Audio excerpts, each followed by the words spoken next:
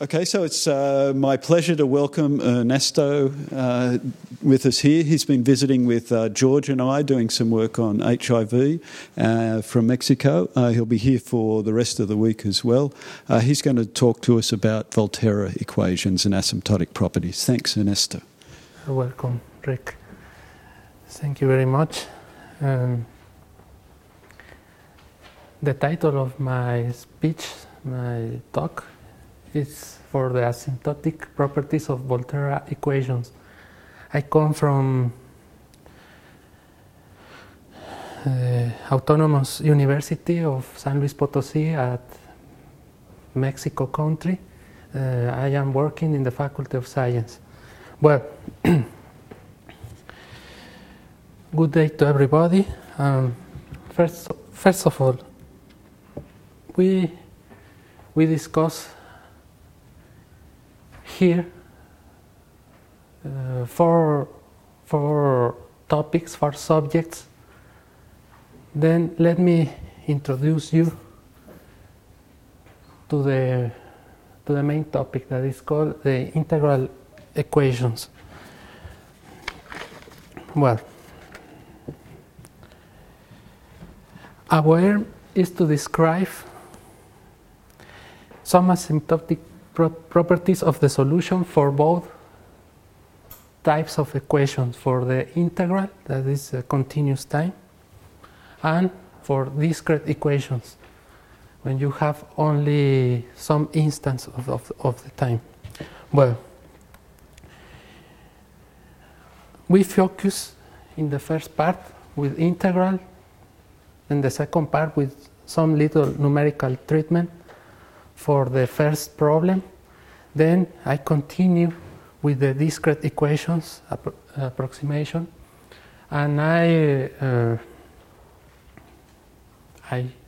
shall show some property for the stability, and then some special property for the boundedness in average. And finally, I shall show some new subject for the vectorial equations and some little result for the stability analysis. And finally, my conclusions for this subject. Well,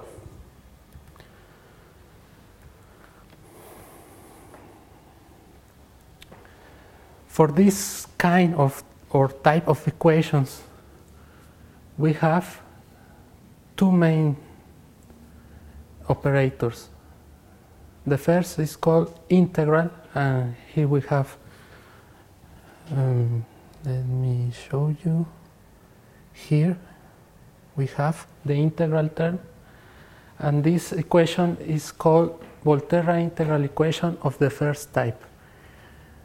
Here we have the open interval for integration from 0 to t, and this function is called kernel, or the nucleus of the function, multiplied by another function that we know the solution for this kind of equations, and that this product inside of the integral needs to be equal to one forcing function or forcing term. Well, if we mix this integral term, the first one, with a derivative term, we have a mixed problem that is called integral differential equation of the first type. And here you have both terms inside of plus in addition. You add x and z is the integral term. Well, I shall show you in the next transparency how to work with this kind of kernels for the first type. Well, but let me introduce to you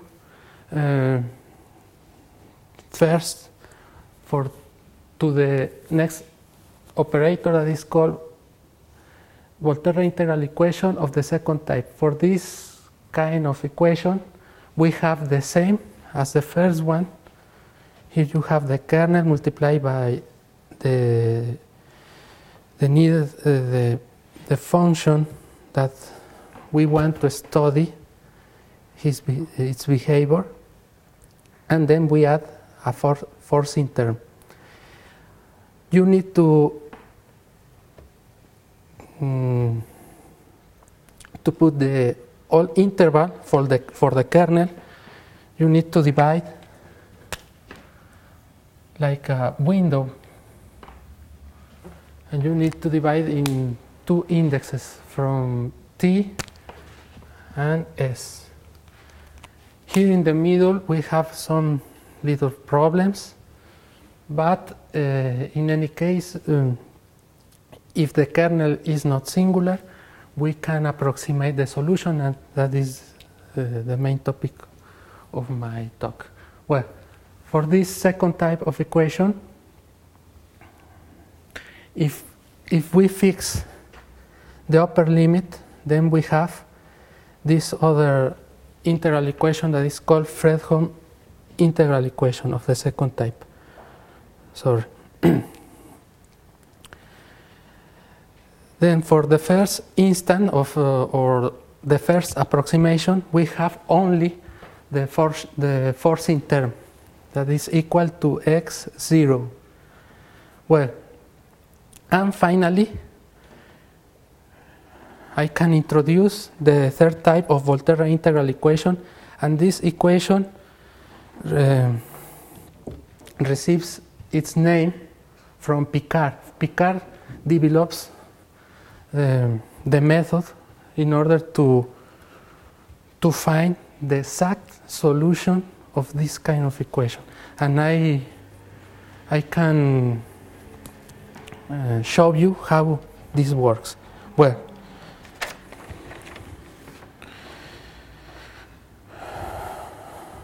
then if we have, let me show you, if we have a Volterra integral equation of the first type, this kind of equation, I can write here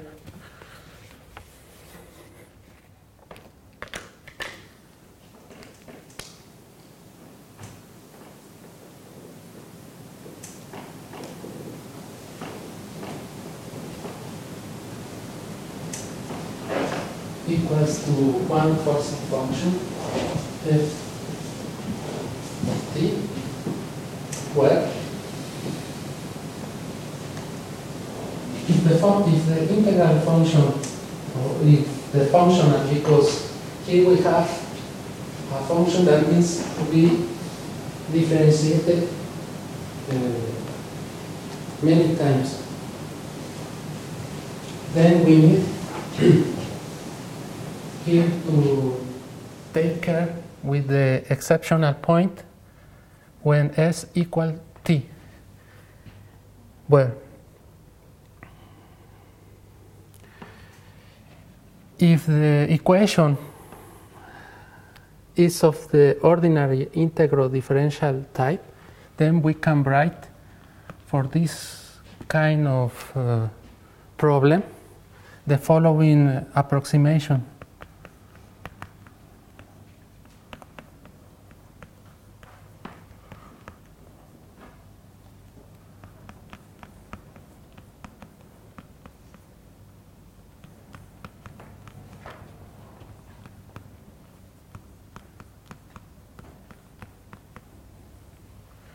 And all the terms equals to f t.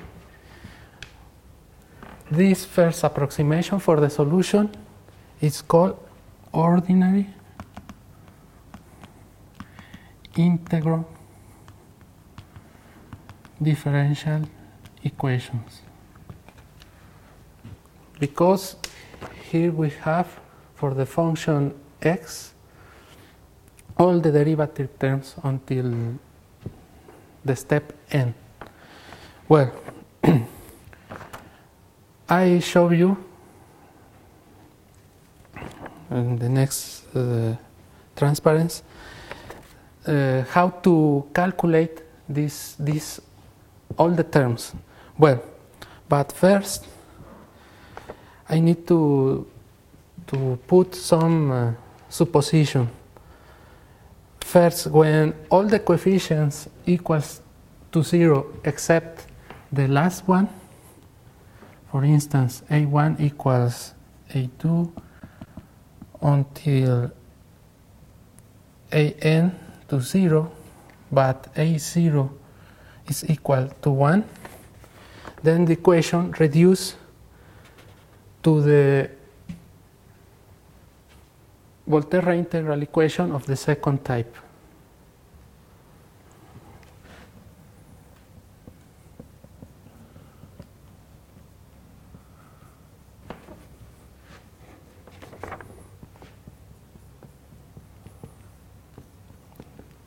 Okay, well,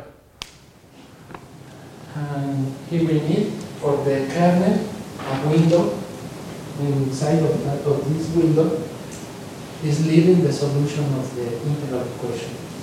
Well, but also there is another case when all the coefficients are equal to 0, but A0 is equal to another function, for instance, h dt.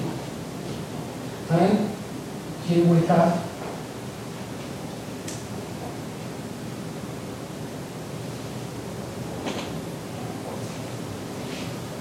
the third type of integral equation.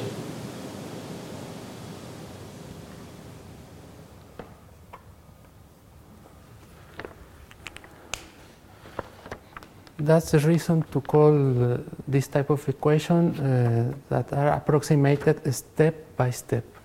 You need to compute the solution step by step. Well, here we have a byproduct of two functions, and also we need to propose some conditions in order to study the solution and the behavior of this kind of equations. Well, secondly, I need to introduce a little history why this kind of equations receive its name. Well, in this century, 19th century, Abel proposed this kind of problem in order to find the displacement from x0 to until xf when he puts a rigid body with an altitude, given an altitude, and then he wants to know how the body advances on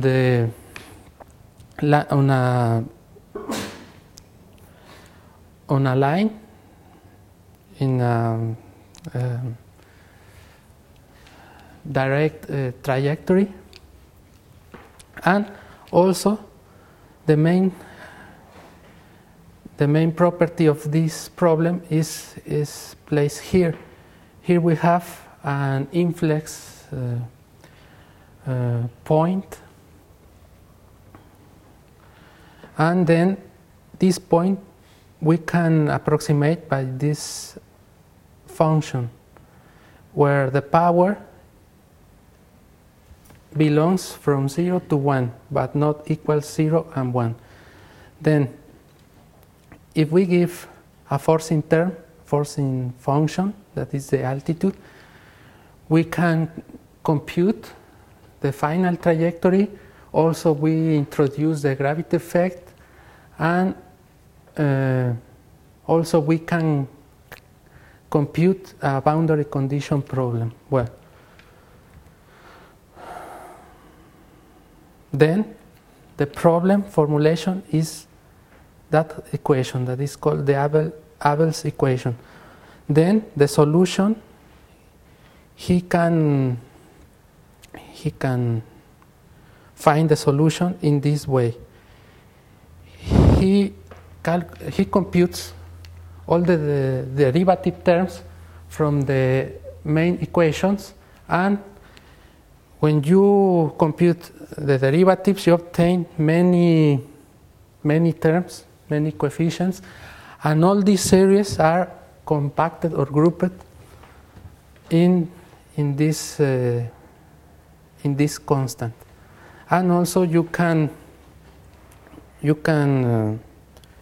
substitute the forcing function and put inside of the integral when you inverse the problem. That's right. Well,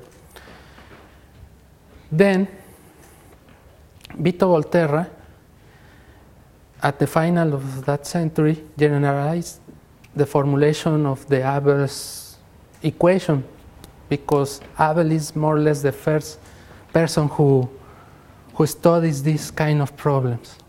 Well, Volterra observes that we can substitute this specific function by this general one, and with this general function term that is called the kernel, we can put many conditions and properties. Well, the first is that in order to obtain the existence of the integral equation, we need the forcing term equal 0 in the first instant.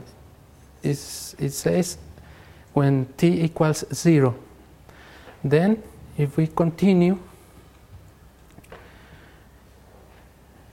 if we get the last instant of the kernel, when we have for s equal t, just in the middle of the window of the integration, if you remember, we have for the kernel this kind of division. Then we can rewrite the integral term on one moment or one instant before the final value of t. Then we can rewrite the second type of equation in this form, and also we need to suppose that the function k has not roots on the complete interval. Then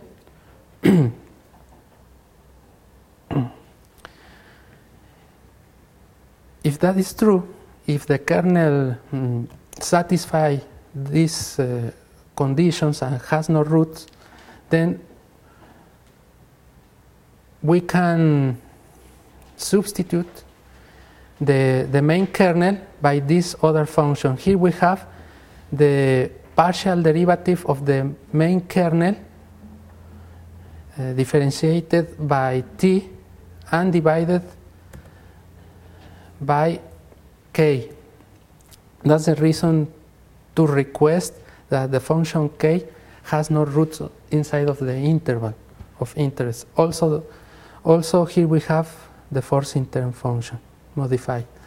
Well, then if we can get the exact solution of all the trajectory of this kind of equation, then we need to fix a subindex here in the function x, and then do the iterative process in order to compute the exact solution. Well, if the series converge, then exists the solution that is uniform and absolutely convergent for all the interval from 0 until t, time t. Well, let me show you what does it mean. We compute step by step. First, the forcing function. Here we have for the integral the interval from 0 to 0. Then the result is 0 for the integral. Only we have the forcing term. Then for the first approximation, we substitute the main kernel function here, and then we substitute the previous computation. Here we have x0, we substitute f. If we continue the computation for the second step, for instance, here we have x1, we substitute this first or this second equation inside of the integral term. We need to change, for instance, you see, to change the subindex for the s variable and to rewrite the equation where the function k1 equals, or the function k2, the function k1 equals to the main kernel for the second step. And we can group all the terms and put the kernel k2 equals to this specific integral from the value s1 until t, but this is the product or the convolution of two kernels, k, the main, and the k1. And here you see we can change the lower limit of the integral. If we continue the computation, for instance, the third step, here we see for the second, here we have x1 inside of the integral. Then for the third step,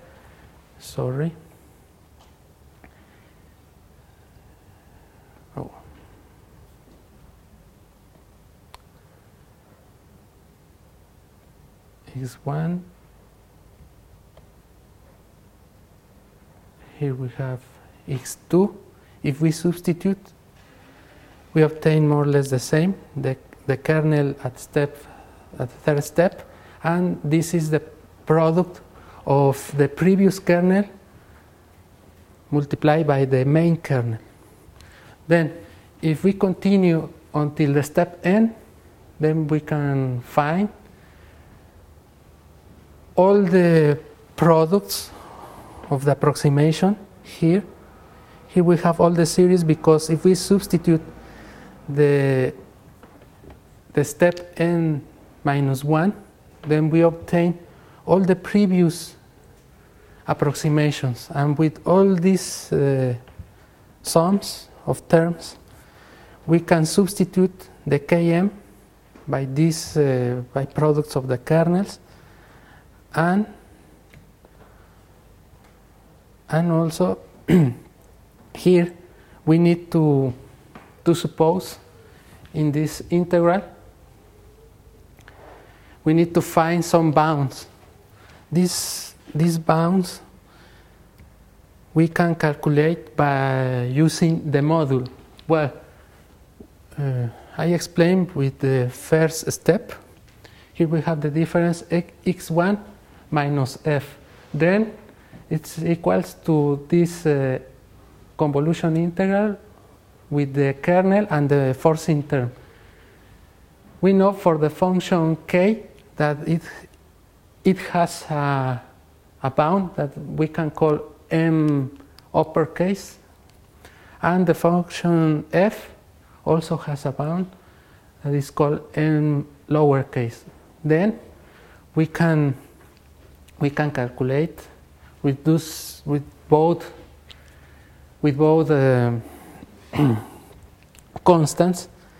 We can calculate the integral, and we obtain the product m per the function t, and this function is finite inside the interval of our interest. Well, if we continue with this analysis until the step n, then here we have the difference of the functions. We compute the module. We need to substitute all the series, and here we have the main term. This main term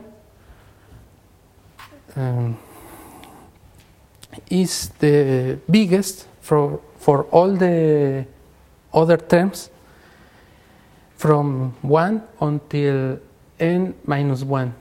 That is the biggest one. In that way, in such manner, the maximum bound is given by this quantity. Then, if we have that this series converge, then we have the resolvent. The resolvent is the compact form for saying the reciprocal. Let me write for you.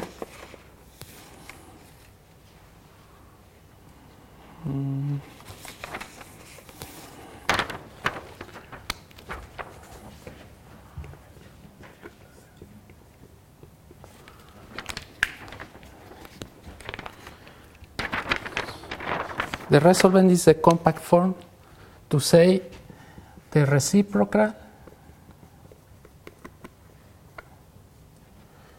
solvent or solvent kernel of the Volterra equations. If you try to, for this resolvent or this reciprocal term, if you try to search how it works, many authors on the literature gives this name, resolvent. Well, this resolvent exists only if the series is converge. And if it happens, then we can substitute this term, the kernel, with this other one, with the function R. Then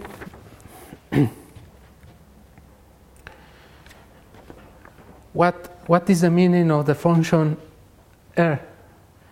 Here we have all the terms inside of sum. If we compute recursively, then we obtain this approximation. Here we know that we have convolution integrals of two kernels. Here we run from 2 until infinite. Then we can obtain the solution of the integral equation in that way. Here I need to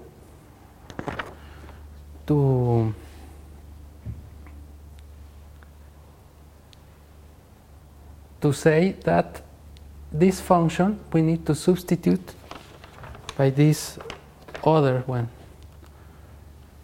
in this way. Here we have the commutative property for the resolvent function, if you see. Well, all these results are from Vito Volterra. Then the next results are from us. Let me introduce first, for this first approach, the numerical treatment of this kind of problems. Well, we have the complete interval, then we divide in n values and instants. For each interval, we have the size of the interval defined by this difference. Well, if we discretize the second integral equation, we obtain this approximation, but here we have a problem. We have a new constant inside of the function, and we don't know how it works. But well, if you can get all the terms step by step, then you can group them inside of a vector in this way. Well, for now we suppose that we have a discrete formulation problem in this way. We have a function, maybe it's linear, maybe nonlinear, but it's discrete. And we have all the behavior from instance 0 until n. Well, for this system, we need to, or we want to study the behavior of the trivial solution. Well, we can consider two types of systems. The first one is called convolution type equations. Here we have the state multiplied by the coefficient running from 0 to n, and the state running from n to 0. And also we can fix another subindex, and this type of equation are called non-convolutive type. Well,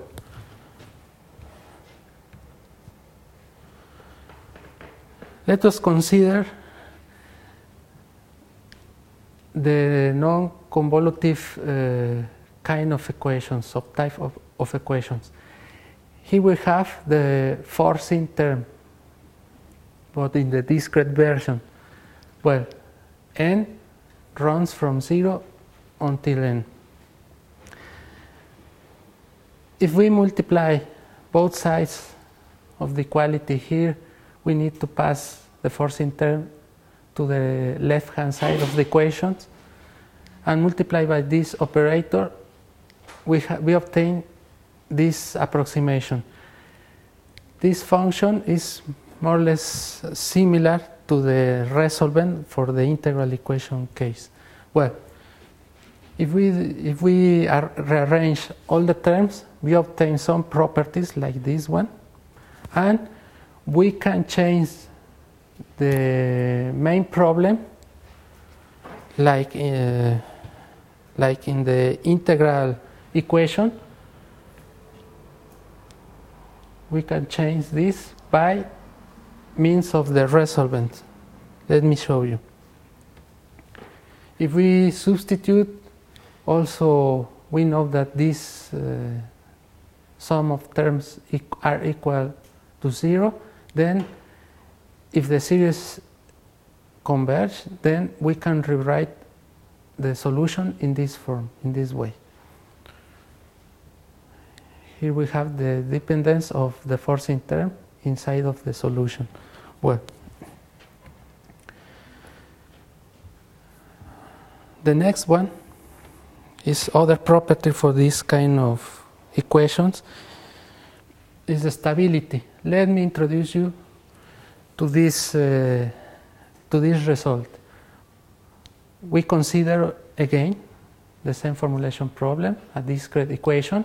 Then we introduce the definition for the stability, in the sense for any epsilon greater than 0, there exists one delta in function of that epsilon greater than 0, such that the initial state is inside of this delta, and that implies that all the behavior are inside of epsilon for all the steps. Well, this kind of definition is used in order to obtain sufficient stability conditions by applying the Lyapunov second method. Also, if we suppose that we have stability, then we also consider the limit until n tends to infinity and the series equals 0 in order to obtain asymptotical stability condition. Well, what does it mean? So, let me introduce you these two theorems. We need the classical Lyapunov functional. Why functional? Because here we have all the states, all the discrete states. Here we need that the function is positive definite. We need a bound by the low and by the up. Then if this function satisfies this property, then the solution is called stable. And we define the operator delta for this kind of equation in this way.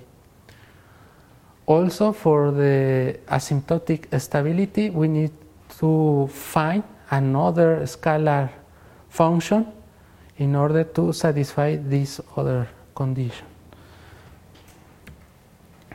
Well, with these two theorems, we can apply this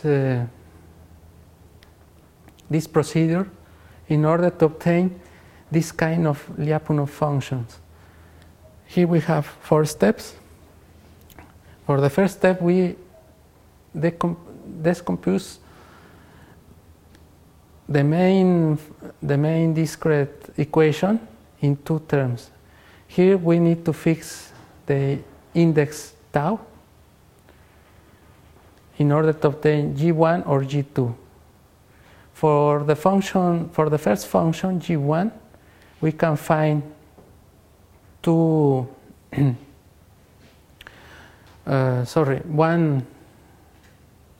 positive definite function in order to bound the Lyapunov function, and then we can compute the operator delta. And also for the function G2, we can do the same with the rest of the terms. And we can sum delta V1 and delta V2 in order to obtain the complete property. Let me show you 4 examples how this procedure works.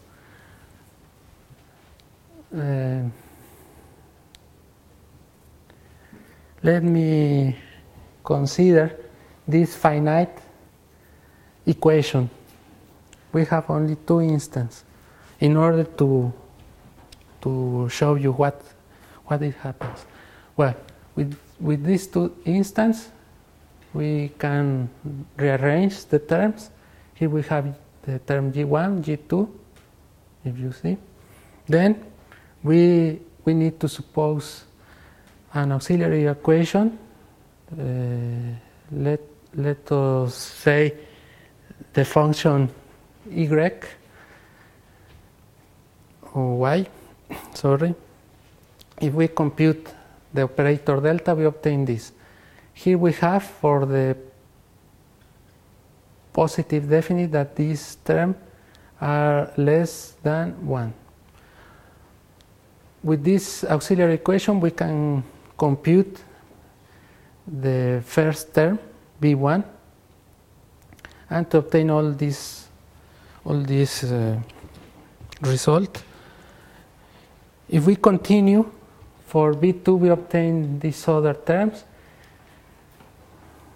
We simplify the equation, and thus here we have the complete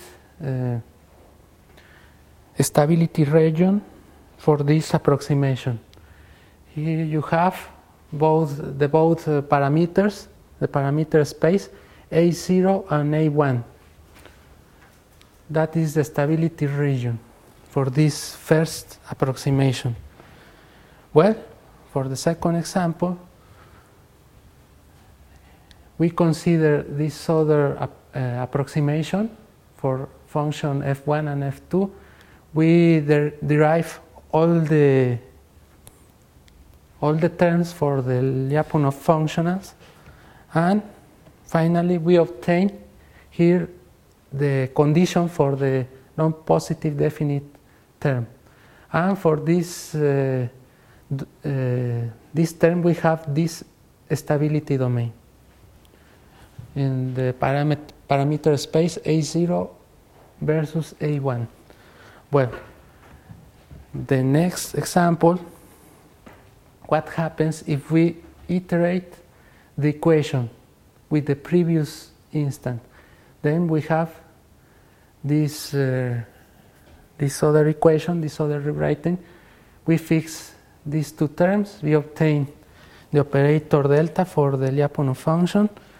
Finally, we obtain this constant, and the stability domain appears in this other form.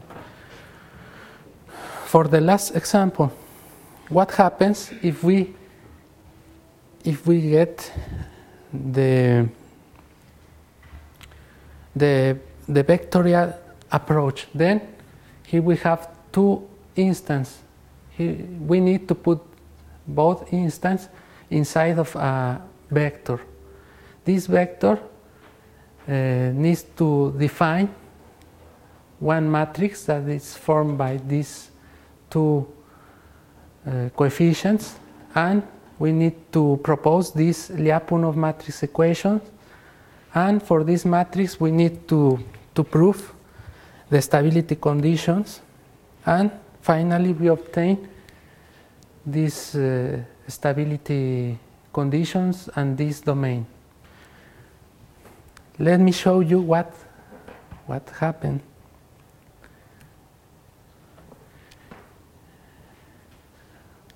All the previous cases are contained in this one. Here we have the first one. The parameter space runs from -1 until 1, also from here from -1 until 1. Then we get all the other stability domains. Then you can change the region with this procedure. Well, the next property that we study and we obtain some results it's called boundedness in average. What does it mean? Well, consider this formulation problem. Here we have a forcing term. Then we need to introduce these two other functions in order to obtain some specific properties for the Lyapunov functionals. Here we work with the function, with the square functions, and with modulus. Well, for this kind of approximation, finally we find that we need these two main functions, and to succeed this property for the non-negative value for the operator delta. Well, then we need to introduce the definition of boundedness in average. Then if this first function that we call function j satisfies this condition that it is bounded, it is finite in the average, then inside of the theorem we can compute these scalar functions with the function of r, and the operator delta, as we see previously, is defined by the difference of these two terms, where this term is bounded in average, in order to obtain the negative condition. Then, if we substitute this convergence result, we have that the solution is boundedness in average for all the instants. Well,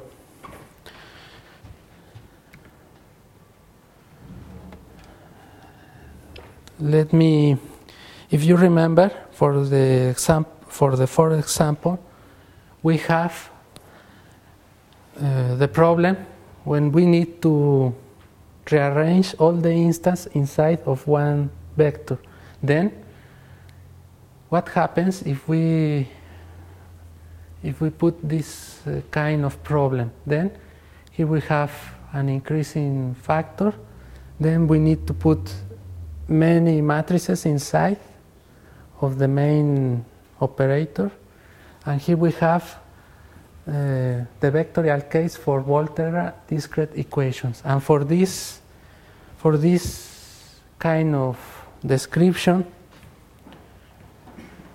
we do some little approximation at the time.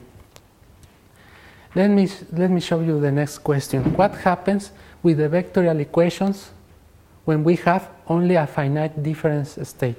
Here is the traditional formulation problem. You have only two instances and one operator, linear operator, matrix A. Well, if you want to study the stability property, the stability analysis can be done if you compute the root lossy of the characteristic polynomial and you explain what happens with the roots inside the unitary disk. Well, and also you can study the stability property with the following Lyapunov matrix equation, and you need that this equation is positive definite. Well, if we substitute our problem, then we need to obtain many matrices, positive definite, also a functional vectorial term. Here, sorry, I have a mistake. Here is 0, running from 0 until the instant n, and the Lyapunov conduction reduced to this approximation. Here we have a matrix Lyapunov equation. Here we have, if we reduce n equals 1, then we obtain the traditional problem. That is this one. Here you can see. But if you increase the state, at every step you need to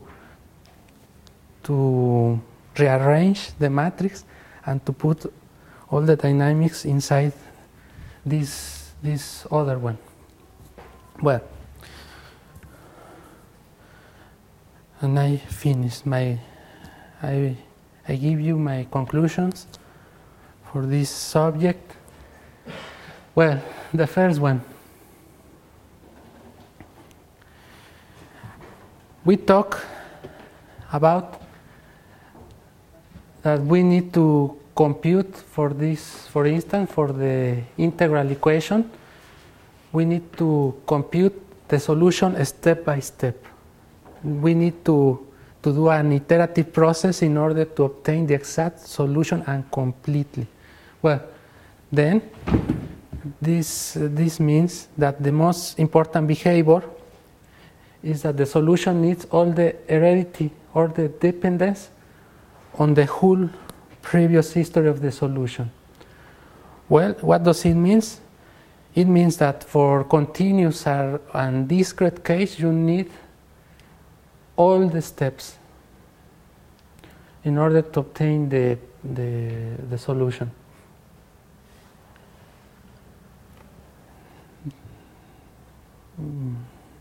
We derive and we also explain what does it mean, the resolvent function. Here we have the definition, the reciprocal problem.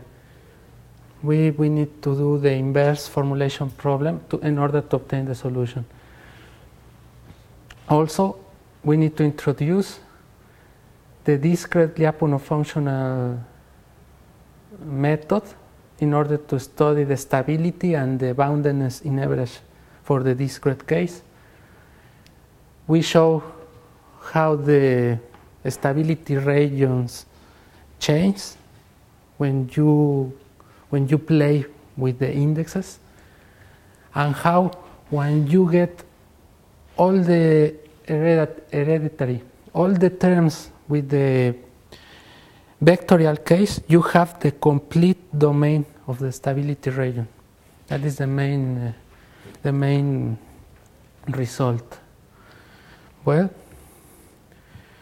also this other property, the boundedness, and also we can continue with the study of the boundedness for the solution, for other specific nonlinear systems. Here only we give sufficient conditions for asymptotic stability and boundedness in average. Also, we need to define the operator delta for both cases, scalar and vectorial one. Then the next step, I think, is to apply some theoretical results to problems, for instance, viscoelasticity, population dynamics, and also discrete systems. Maybe it is possible to use this approach in order to obtain some stability conditions to process image or some systems that needs to work in a multidimensional space. Well, and here you find some references, and I publish my results, and that's it.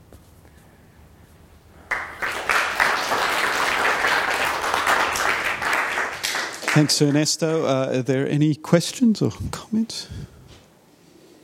I guess one question I was going to ask was, and maybe it was the previous slide, but in several of the examples in the talk, you could solve it by normal difference equation methods, right? So you could use Lyapunov equation or so on. But have you done some of these other examples where you can't use normal techniques and you need to use the Volterra type, or? How to use Volterra and unitary? That's. Could you please repeat the question, the last part? So do you have examples where you need to use the Volterra representation and that sort of stability analysis, and you can't use the difference equation or some other one? Another method to study. That is the only way, by the Lyapunov method, second Lyapunov method.